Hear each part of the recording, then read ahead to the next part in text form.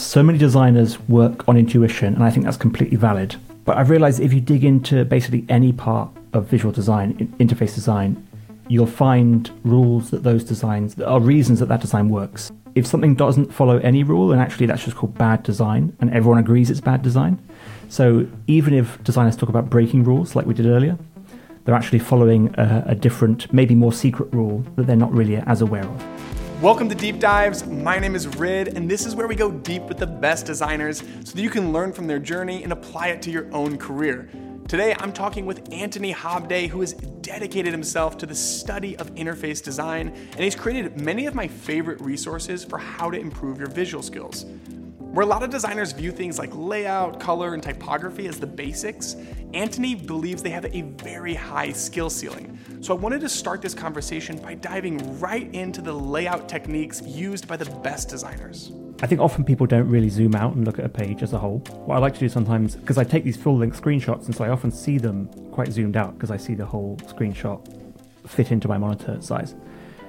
And at that level, you start to notice that some websites put some effort into having sort of an overall plan for the layout of the page from a zoomed out level. When I do zoom out, see that, oh wait, this website designers had essentially a plan for the layout of the whole page at a page level, not just, okay, here's the next section. I think that really helps to set a goal in terms of what you want the layout to be and then follow that. So I think that's one good way you can kickstart your layout is say, what's the general shape I want this to be? And it could even be that you draw a shape on a piece of paper and say, let's just follow this layout. Ideally, the shape you choose has something to do with the concept you're, designing the website for. Can you share a little bit more about that? What does it mean to have the shape you choose tie back to the overarching concept or the product or the page that you're building? Maybe you're designing a website that's for surfers or something, surfboards, and if you had your landing page follow this sort of undulating wave shape, and that kind of reinforces the idea of water and the natural sort of concepts behind what you're selling. Whereas if it was really sort of blocky and maybe just one column, you're not really reinforcing that sense, even subconsciously. So I don't know if that makes sense, but I think those are the sorts of things you can bring in to take it to an even higher level than perhaps other designers are capable of. So that's sort of a broad view. There are some things on a sort of more specific level that always stand out to me, and one of them is, which I rarely see, but if you take, let's say, 3 or 4 columns of content, and you just vary the height at which they start, you get this very organic way to sort of start that section of content, and it's more visually exciting, right? So it's such a simple technique, but just by doing that, you're setting yourself apart from other websites that keep it very orderly, because that's the way that HTML, CSS want to be. They want to be very orderly, box-like. You do something, just a little simple technique to offset those boxes, essentially, then it really helps. I think that's maybe part of the reason that the bento style layout is quite popular. Not necessarily organic because it's still very boxy, but it's a very interesting thing to look at, even though you're still using boxes, because you've got all these sort of alleyways running between them. They have different sizes on different rows, different columns. So anything you do like that to add more visual interest always jumps out at me. I guess it relates to that page level intentionality, because especially landing pages, you get this sense of a story that you're going through, right? Where it's starting you off and you're telling a story, beginning, middle, and end. And so if you're putting large elements at the top of the page and the bottom of the page that echo each other in some way, even if it's 2 halves of a circle, in the background or something, then you're essentially bookending that story, and it gives you this nice sense of sort of finality, even if you don't really appreciate it in the moment. On the flip side, are there shortcomings or even mistakes that you see designers commonly make when it comes to layout? I mean, there's simple stuff that I see in a lot of new designers, like alignment and grouping. And so if anyone's listening to this and they're new to design, then I think avoiding those is always a good thing. On a more complicated side, I often see that high density in an interface or a website leads to visual confusion. I think people want to pack as much as they can in. I see this on application interfaces. I see it on websites. People get so invested in the design. They enjoy the process so much. They want to communicate so many different things that they pack so many things into one view. And that always feels like a problem to me, because if you look at a website or an application interface and you can't find your bearings, that's a huge problem. Having said that, I think density is fine. Some applications need density. It's a more skillful sort of task to add density and keep it so that you can find your place in the interface. I think more people, until they get to that level of skill, should avoid that, essentially, dense interfaces. Because I'm not saying that dense interfaces can't be well designed. It's just you're making your job much harder. And so maybe pull back on what you want to communicate. Try harder to actually communicate more with less. I'd like to switch to typography now. And I'm wondering, what are some of the typography rules that you see good designers frequently following that maybe don't get explicitly talked about as much? Dan Petty released a course at one point and spent a long time talking about widows. Widows are when you've got some text that wraps onto more than one line. There's a word that gets its own line, basically. And essentially it looks bad, right? It's something you can avoid by editing text, maybe not at every breakpoint, but you can give yourself a better chance, by tweaking it, checking the breakpoints, that sort of thing. Ever since I watched that video, I've been so aware of it, and it's kind of a simple one you can avoid, just make text feel more balanced. Although I know that the CSS spec has now included a balanced text option, which makes a lot of that. The designer doesn't need to worry about it so much. The other thing comes to mind is bulleted lists. I see people talking about things like hanging punctuation a lot. And I understand if you're just putting quotes around something and you have the quote marks hanging outside the margin, that means that the text lines up really nicely. But in my mind, that text is part of the body text. Whereas a bulleted list, let's say you have some body text that you're saying, and these are the 5 reasons we need to do this, and then you have the numbered list below that. Some people say that you should hang the numbers on the bulleted list outside the margin so that each of the 5 points also lines up with your body text. I'm actually not a fan of that because just like a block quote, I feel like the bulleted list is its own sort of self-contained entity. And so what I like to do is actually keep that indentation and shift the numbers over so that they are left aligned with the main body text. Just because I sort of like the visual break that the bulleted list represents. And I feel like things hanging outside the margins feel a bit not neat to me, if that makes sense. I think one of the reasons that putting quote marks outside the margins is because the quote mark doesn't take up as much vertical height as a character, right? And so it creates this awkward little gap, visual gap, if you have it within the margins. But actually, if you have a numbered list, for example, then those numbers are full height. And so it feels a bit stranger to have them hanging outside when having them indented sort of won't create the same sort of visual gap. Anyway, you were going to say. I like the differentiation. Because that's what I do. I take the quote marks and I put them outside of the margin, but bulleted lists I would leave inside. And I never really understood why I thought that looked better, but that logic makes a lot of sense to me. And it's funny that you'd bring up this bulleted list idea because it was something that I was dealing with for my personal site actually back in the day. And it just never really looked right. And ultimately what I ended up doing was thinking about the bulleted list in a separate container and actually adding a border left and further indenting and kind of leaning into this separation. But then by putting the border on the left, it still kind of kept that strong left alignment through the page. Yeah. And I ended up liking it, but it kind of felt like throwing in the towel a little bit because I couldn't quite get the bullet points to just feel balanced on the page. So it's a good call out. One of my biggest sources of imposter syndrome is font pairings and just not feeling confident enough to break from the norm and really try different creative pairings. And so I feel like maybe more so than other designers, or maybe everyone feels like this, I'm not sure. I feel like I choose conservative pairings. And so I'd love to hear a little bit about how you think about it. If you're starting a new project, how do you think about font pairings and how have you trained your eye over time to improve your ability to just say, you know what, this looks good? Yeah, so I tend to think about this and a lot of other visual design stuff especially as the methods I'd use as part of either easy mode or hard mode. And so easy mode is much easier to sort of pick up overnight and, okay, I can use this method next time. And hard mode is, several years of really hard work. I'll start with easy mode. Easy mode is generally to copy experts, and that's true for a lot of stuff, but it's definitely true for font pairings because some people put so much time into this, and if we don't listen to them, then we're doing ourselves a disservice.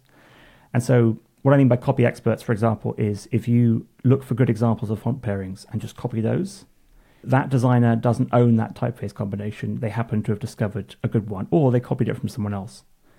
But if you look at enough examples of good font pairing, then I think you can find one that really works for you and that you think really does fit your design. And then it won't be such a big sort of travesty that you steal it, because actually you found the right one for you. So one website I really love, which has started posting again because it had a bit of a hiatus, is Typewolf. And so Typewolf will send out an email. I think I get it once a week. And they'll list maybe 5 or 6 sort of websites they found with great typography. And they also list the typefaces used on those websites, where you can buy them from and everything. And so just going through that Typewolf email every week is a great source of good typography for me. And so often if you focus on one foundry, one designer, you can find 2 typefaces they designed that are supposed to work really well together. And so you don't have to put a lot of thought into, okay, how do I pair these 2 things? Because someone else has already put that thought in and said, I'm going to design a great sans serif and a great serif typeface that are designed to work well together. And so they've skipped all of the hard work for you. And so if you just even find a type foundry that you really love, sells a lot of things, they'll probably offer you good pairings out of the box, essentially. So if you want a great font pairing the next day, essentially, that's a way you can do it. And then we get on to hard mode, which is to essentially, like a lot of visual design stuff, is to immerse yourself in typefaces, fonts, pairing and everything. And so we talked about those good examples before from Typewolf. If you actually study those in a lot more depth rather than just trust that they're good, if you zoom in and start to look at all the characters and how they compare, take the A from the, let's say it's a display title face, and then the A from the body typeface they've got. And if you really compare each of those same characters and start to think about why they work together, what similarities do they have, what contrasts do they have, if you do that over, let's say, 100 pairings, I think you're going to start to see a lot of patterns at work that you can take to any typeface. Like, oh, I found this great body text. Now I know what I should be looking for to pair that with a great serif for the display typeface. You talk a lot about this difference between explicit rules and more tacit or implicit visual design rules. And outside of like basic color accessibility requirements, in my opinion, color is kind of this visual pillar that has the least amount of explicitly defined visual rules that designers can follow. And so what I'd love to learn about is, what are some of the more tacit pieces of knowledge that you've accumulated over the years as it relates to color? Yeah, so a big one that I learned from this sort of random book I picked up about visual design outside of interfaces, a color palette that's got, 10 different colors, and you've got colors that are all sort of vying for the same space in terms of perceived brightness. They're much more likely to clash with each other and not look good. And so one thing I've learned to do is, I'm putting together a palette with, let's say, 4 or 5 colors. I'm going to want to change the brightness on each of them so that they look like they're different brightnesses. Another one is that I learned years ago never to use flat black, and also I avoid flat white if I can. I think white's okay because it's the brightest color. You often will get something that feels like bright white in nature just because there might be a lot of sunshine on it, for example. I try to avoid flat white as well. Blue is always good because blue is just so versatile. We see it in the sky. It's a color that everyone can sort of agree on. And so I realized early on that if you use blue, you're pretty much safe. So you often see these sort of corporate websites that use a dark blue just because it is some color, right? They're not extremely dull, but it's sort of the dullest color you can choose in some ways. On the opposite side of that is that yellow is basically a nightmare. If you try to mix yellow with white, for example, you're going to have a terrible time. And it's usually because yellow is the sort of the brightest. And so making yellow work with other bright colors is going to feel like they're clashing a lot of the time. So I try to avoid it. And dark yellow is basically brown. And so just yellow as a whole, the brighter versions and the darker versions, they're hard to work with. If I'm looking for a sort of yellowy color, I'll actually move it more towards orange, because you still got the brown at the darker end, but lighter yellow is a bit warmer, it's a bit less bright. The last thing that comes to mind is more of a sort of color strategy, like the approach you use for, especially an interface. You get colors that are connotative and colors that are denotive. And connotative colors are there because they have some association with some meaning, right? Culture has decided that red means danger. And so red is a connotative color in terms of its associations with things like danger and blood and warning. And denotive colors are things that you as the designer have the sort of meaning you've placed on those colors. And so a classic example is red means delete. So red is used as this denotive color in the interface to mean this is what this sort of color relates to. And I've generally found that if you want to use color in an expressive way, you should try to focus either on connotative color or denotive color and not try to mix the two. I basically try to avoid that situation as much as possible. And as much as possible, I try to stick to denotive colors because then color becomes this really useful, practical tool rather than something sort of wishy-washy that you have to hope that the audience understands and picks up on. What are some of the visual techniques that you've most recently added to your own personal tool belt? I see things on websites where someone will intentionally lay out elements on the page so they create a shape that points you towards the next section. But then some designers are taking it to the next level where they're using those visual sprinkles to create this broader shape, for example, an arrow. But it's like a very subtle sort of arrow shape leading your eye to the next thing. And so they're relying on both for visual interest and to sort of guide your eye downwards. And I really enjoy that sort of two-pronged approach. You're doing more with less. Another one I've really enjoyed are, let's call them stepped background transitions. And so often we see either an immediate background transition or quite a gentle background transition. Let's say you're going from black to white. Often you'll have this sort of dark mode section, then a light mode section. And one thing I really enjoy is to make the transition between those two colors a bit more of a star of the show. And you don't do that with a subtle sort of gradient fade, but you do it with these stepped increases or decreases of brightness. And so I've seen this done vertically, where you have these bands of black, let's say it's going from black to white, you have these bands of essentially grey that are getting lighter and lighter. And then I've seen it actually done horizontally as well, where someone's taken, let's say, a strip across the website, and they've cut that into blocks that get horizontally brighter until you get to the white. And so it's this really nice technique because it draws your attention to the transition in a way that still feels quite nicely transitioning, if that makes sense. And so it feels a bit more intentional. It shows that you're putting some love into every small detail of the website, where most people would just have this immediate sort of color switch. I really like when sites have a white background and you feel that you're on a white background, and then all of a sudden you're looking at white cards, but they have an increased contrast on the background, and all of a sudden the background is like this softer gray. And you don't actually know when it changed. You only recognize it because all of a sudden that contrast has been introduced.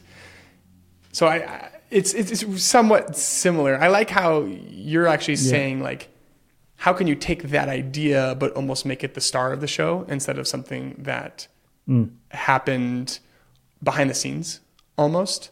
And I'm definitely going to have to look out for that more in the wild now. Yeah, because it feels like you can either make something super subtle, like you're saying, or make it the star of the show. It feels like the problems really come in the middle of that spectrum, where you're saying, this is going to be noticeable enough that people actually pay attention to it, but I haven't put much thought into it. That's sort of the worst of both worlds. You either want people to notice it and it to be really intentional, or for people not to notice it, but it to have that same effect. And I've been in situations where I've been scrolling down a website, and I thought the background was white, and like you're saying, it started out white, but by the end it was this like very subtle grey. And I knew that because I was seeing this pure white field, let's say, on top of the footer. And that's always a pleasant surprise for me as a designer. I'm sure some people don't even notice, but it's a nice technique. One that I saw on Twitter that really sort of blew my mind, because I hadn't even thought about it, was someone pointed out that if you have an object or an element with, let's say, two different background colors, you could try to find a shade of grey as a border for that container that has good contrast with both. But generally, one of those background colors is going to be lighter than the other. And so the grey you find, or the black you find, whatever, that has good contrast with one color might have contrast that's too high with the other one.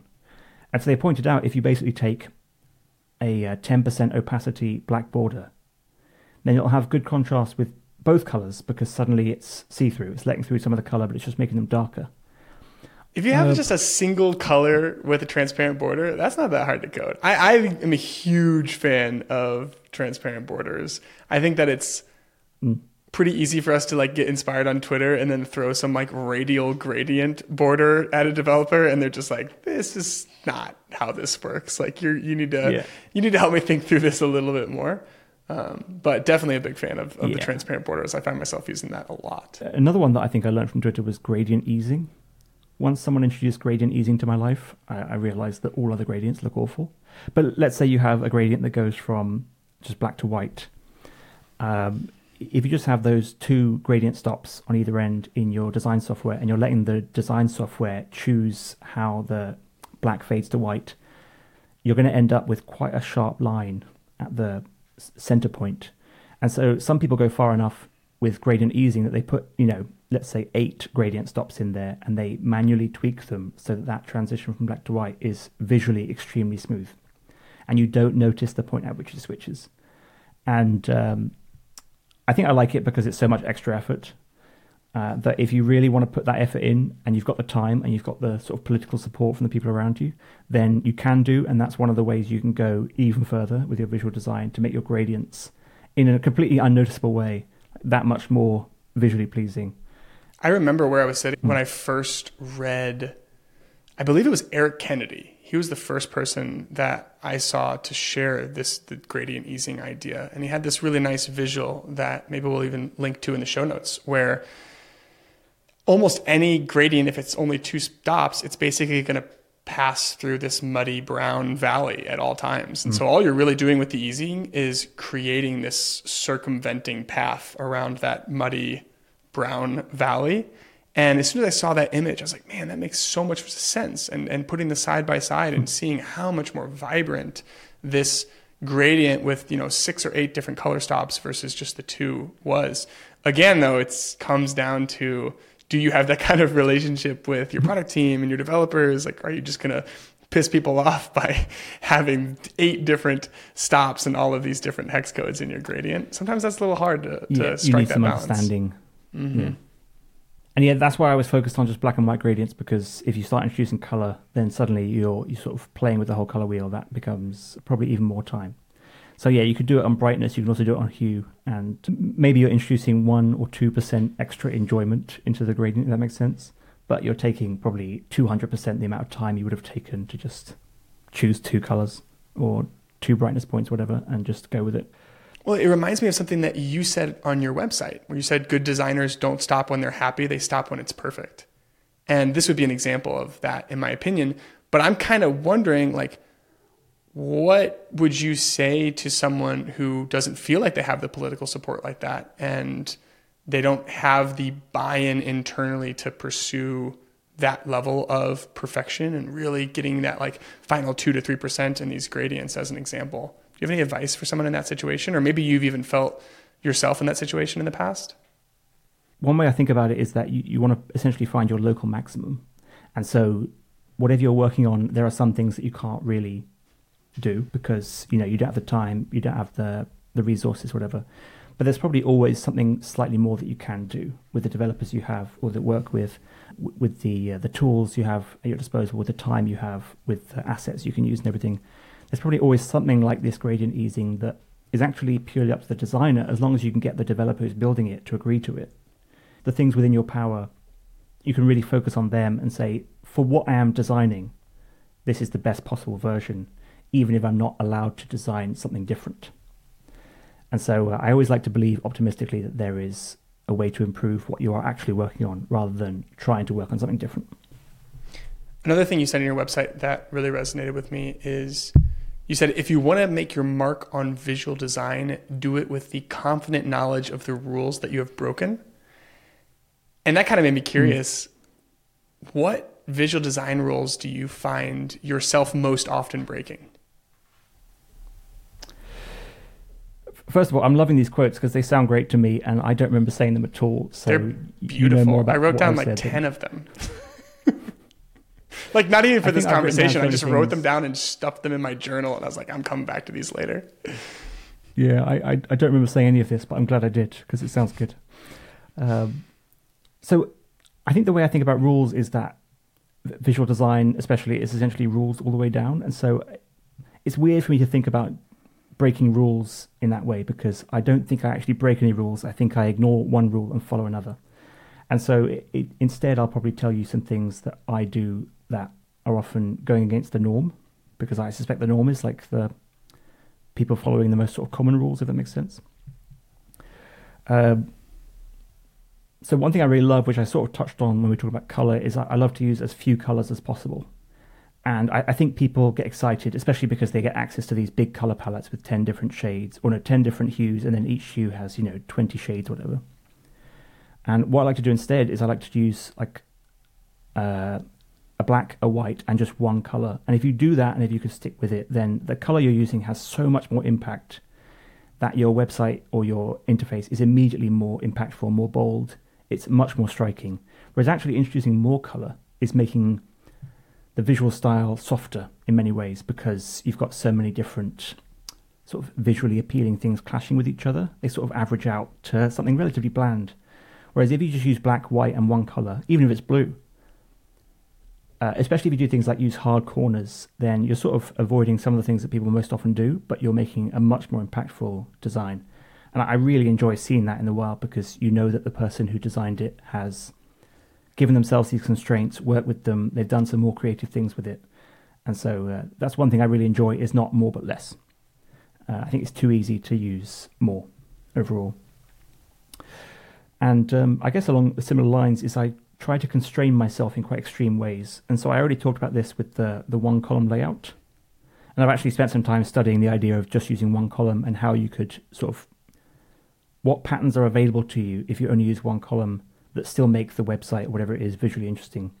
And so that sort of really arbitrary but also extreme constraint, I think, doesn't only make you a better designer because it forces you to think more creatively, but it, like I say, it makes for a more interesting design in the end, assuming you put the time in that you would have into a more complicated layout, for example. Just because you're doing something that people won't often see. And so you're just standing out purely on the basis of unusualness, which is not a word, but I hope you get the point. Did you give yourself constraints like that for your own personal site? Like, how did you come about the design that ultimately was your website? And how does that like reflect your own personal style, and maybe like how that has evolved over time? Yeah, I've always admired people who have basically text-only websites as designers, because clearly they've made it so far in their career that they don't need to show that they're a good visual designer anymore. Yeah. So that was one reason I picked that up, because I thought now is the time. I could probably rely on my Twitter following to get me a job. I've not tested that. I'm hoping it's true one day. But I just got sick of trying to make my website look better and better. And I wanted to build the website I wanted to build, partly because I write them from scratch with HTML, CSS. They're all completely static. There's no CMS. I do it all by uploading files to a FTP server. And that's because I really enjoy that sense of, again, it's quite an extreme constraint, but I really enjoy that sense of being in full control. And it also helps me learn HTML, CSS. And so mainly the thing there was I wanted to take it even further than some people who have text-only websites and use one column and only one typeface size, even though I do use more than one typeface weight, because I needed something to differentiate the headings apart from I put heading tags in there in front of each heading. And so I needed something so that people could quickly scan down a page and get a sense of the structure. But I definitely took it too far on purpose. You mentioned learning HTML, CSS as giving you an understanding of the materials that your designs are ultimately going to be built with. Can you unpack that a little bit more? Like, in what ways does having that knowledge change how you ultimately will create these visual designs and what you actually ship at the end of the day? Yeah, so hopefully I annoy developers less because I have a better understanding of what they're working with. I can imagine a furniture designer learning a lot about how wood works in terms of the grain. What I'm essentially saying is that if you learn what the people you're working with are working with, then you're going to have a better working relationship. And so I've always seen value in knowing some HTML and CSS, even though I don't think it's necessary for designers to have to learn how to code. But on top of that, just getting a sense of how the web especially is constructed in terms of the block model, the box model, means that you can start to think about how to sort of construct visual designs in a more systematic way. And that both makes it easier to design something that will eventually be successful, makes it easier to design something that will be flexible on the modern web with different breakpoints and everything. And so knowing all these things really affects how you put the visual design together in the first place, which is a good thing. Actually, there's a sort of flip side to that in which I've realized that knowing more about the materials I'm working with is probably constraining me in some ways that maybe isn't ideal. And so I generally avoid certain visual design approaches just because I know, oh wait, this will be really hard to code. I don't want to annoy the people I work with, so I'm going to keep it relatively simple in this way. And so I think if you can understand the material you're working with in HTML and CSS, but also still retain that sense of I should push the boundaries and then check with the developers whether they're happy with it, I think that's the sort of best of all worlds. We've talked a lot about all these different skills that you bring to the table, whether it's these like visual principles, HTML, CSS, understanding what makes a good user experience. And I'd like to kind of zoom out and rewind a little bit, because something that I admire about you is you bring all this knowledge to the table, but you're a self-taught designer. You don't have this formal design background.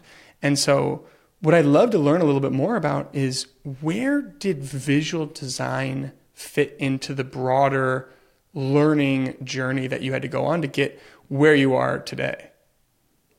I basically joined a software company not being interested in design in general, and they gave me a chance to design some features or some changes to that software, which was extremely lucky for me. And so I took it on, and I realized I really enjoyed it. And at that point, I started buying books and didn't stop. So I read whatever design books I could get my hands on, and I learned a lot from those. But I quickly realized that I wanted to make my designs look better, and I couldn't find many books about good visual design. I think that's mainly because visual designers have so much of this tacit, implicit knowledge, and it's actually really hard to write that stuff down. And so they're sort of relying on their intuition a lot more, on how things feel, and that's valid. But if you want to learn that from scratch, especially if you're sort of very rule-focused like I am, then the lack of good books about visual design is, well, to me, it was extremely annoying. I started learning everything I could from anywhere I could about visual design, and that's what led me to start writing this stuff down, because I thought there's this huge gap. Not necessarily a commercial gap, although it is, but there's this huge gap in the sort of knowledge market in terms of people who want to learn this and don't realize that one of the ways they could do it is just look at good visual design for years. Right? If they want to do it by explicit learning, there's not much for them. And so that annoyed me, and so I started learning as much as I could.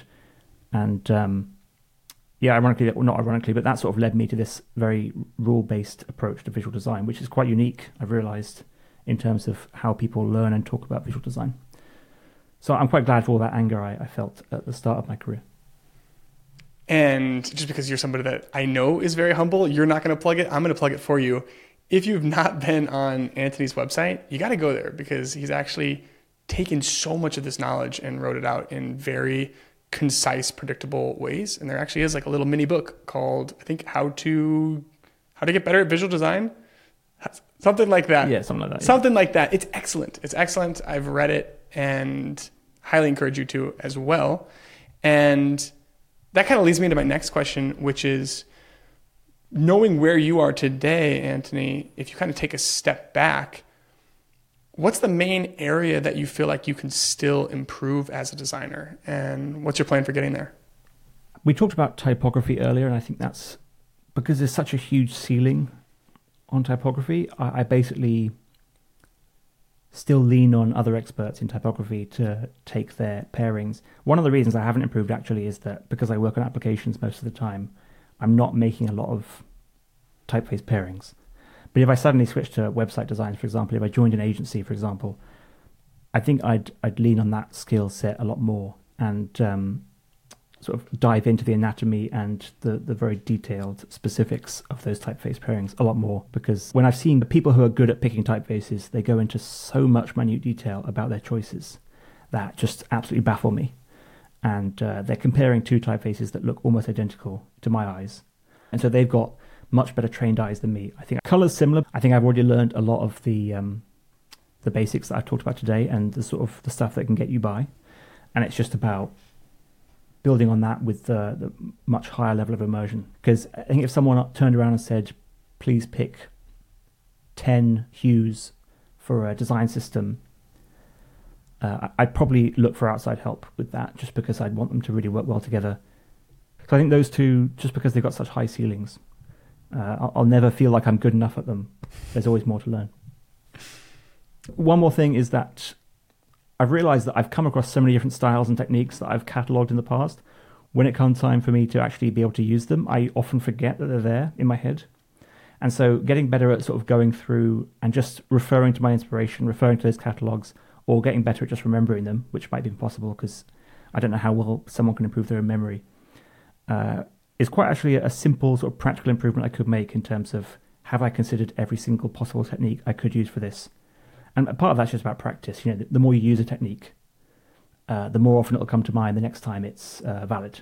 So I think that's a very sort of simple one I could do more of, just because I write these things down. Often I then forget I've written them down, like those quotes you were reading back to me. I think that's a great point, and it's something that kind of was reinforced as I was even prepping for this call and reading some of the different things that you were writing, because at the end of the day, if you really boil down this idea of experience, like what does it mean to become an experienced designer?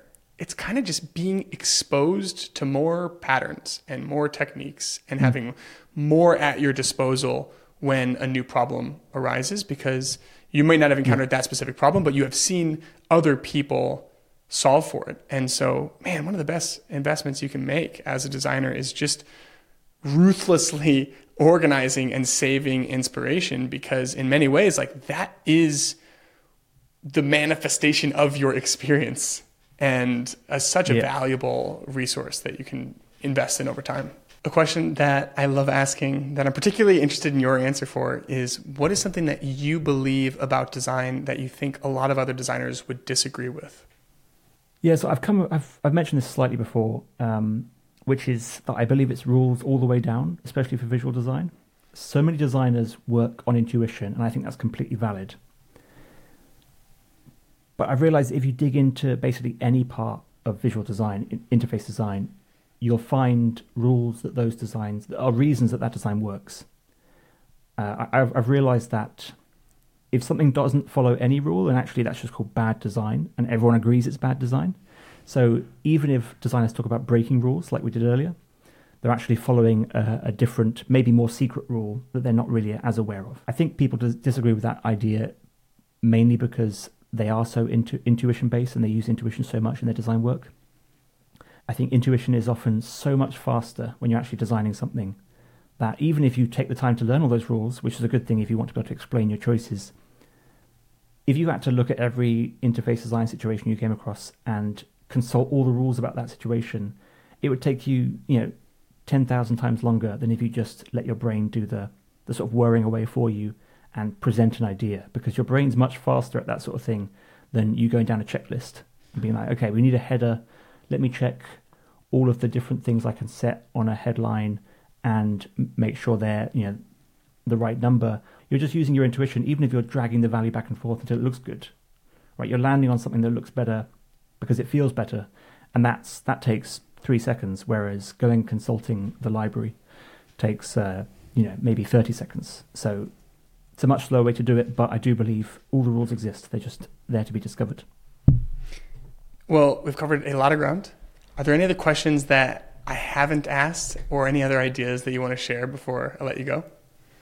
I think one thing, because we talked a lot about visual design today, I know that some people don't really care about visual design in terms of improving their skill set in that. I think that's completely valid, because I think one of the sort of prerequisites for good visual design is that you need an almost obsessive interest to improve to the level that some designers around you might be at. And so if you're not that interested, I think that's fine. To find the thing you are interested in, that's interaction design, if it's research, whatever it is, and still be an extremely valuable designer. I do worry that some people hear how much visual design is sort of idolized, and they feel like they need to learn those skills. I don't think it's for everyone, essentially, and I don't think people should feel bad if they aren't really interested enough to become the best they could be. But on the flip side of that, I will say that there are some simple things that any designer can learn, some of which we covered today, that will make them a better visual designer almost overnight. And so if you're not at least learning those things, then I think you're doing yourself a disservice, because they'll take 5 minutes to learn and they might stick with you for 5 years. And so I'd at least urge everyone who's doing that sort of interface work to learn some of the simple things like alignment and grouping, because you're going to see a massive return before you hit those diminishing returns, and it's relatively easy to get there. Makes a lot of sense. Thank you again, Anthony. This has been amazing. You are a wealth of knowledge. I'm going to say one more time, like, go to his website, check it out. And yeah, I'm excited to see how this is going to impact people, because you're right. Like, the 80% of visual design, I do think that you can get there very quickly with the right inputs, and you are definitely one of those inputs. So thank you. Thank you.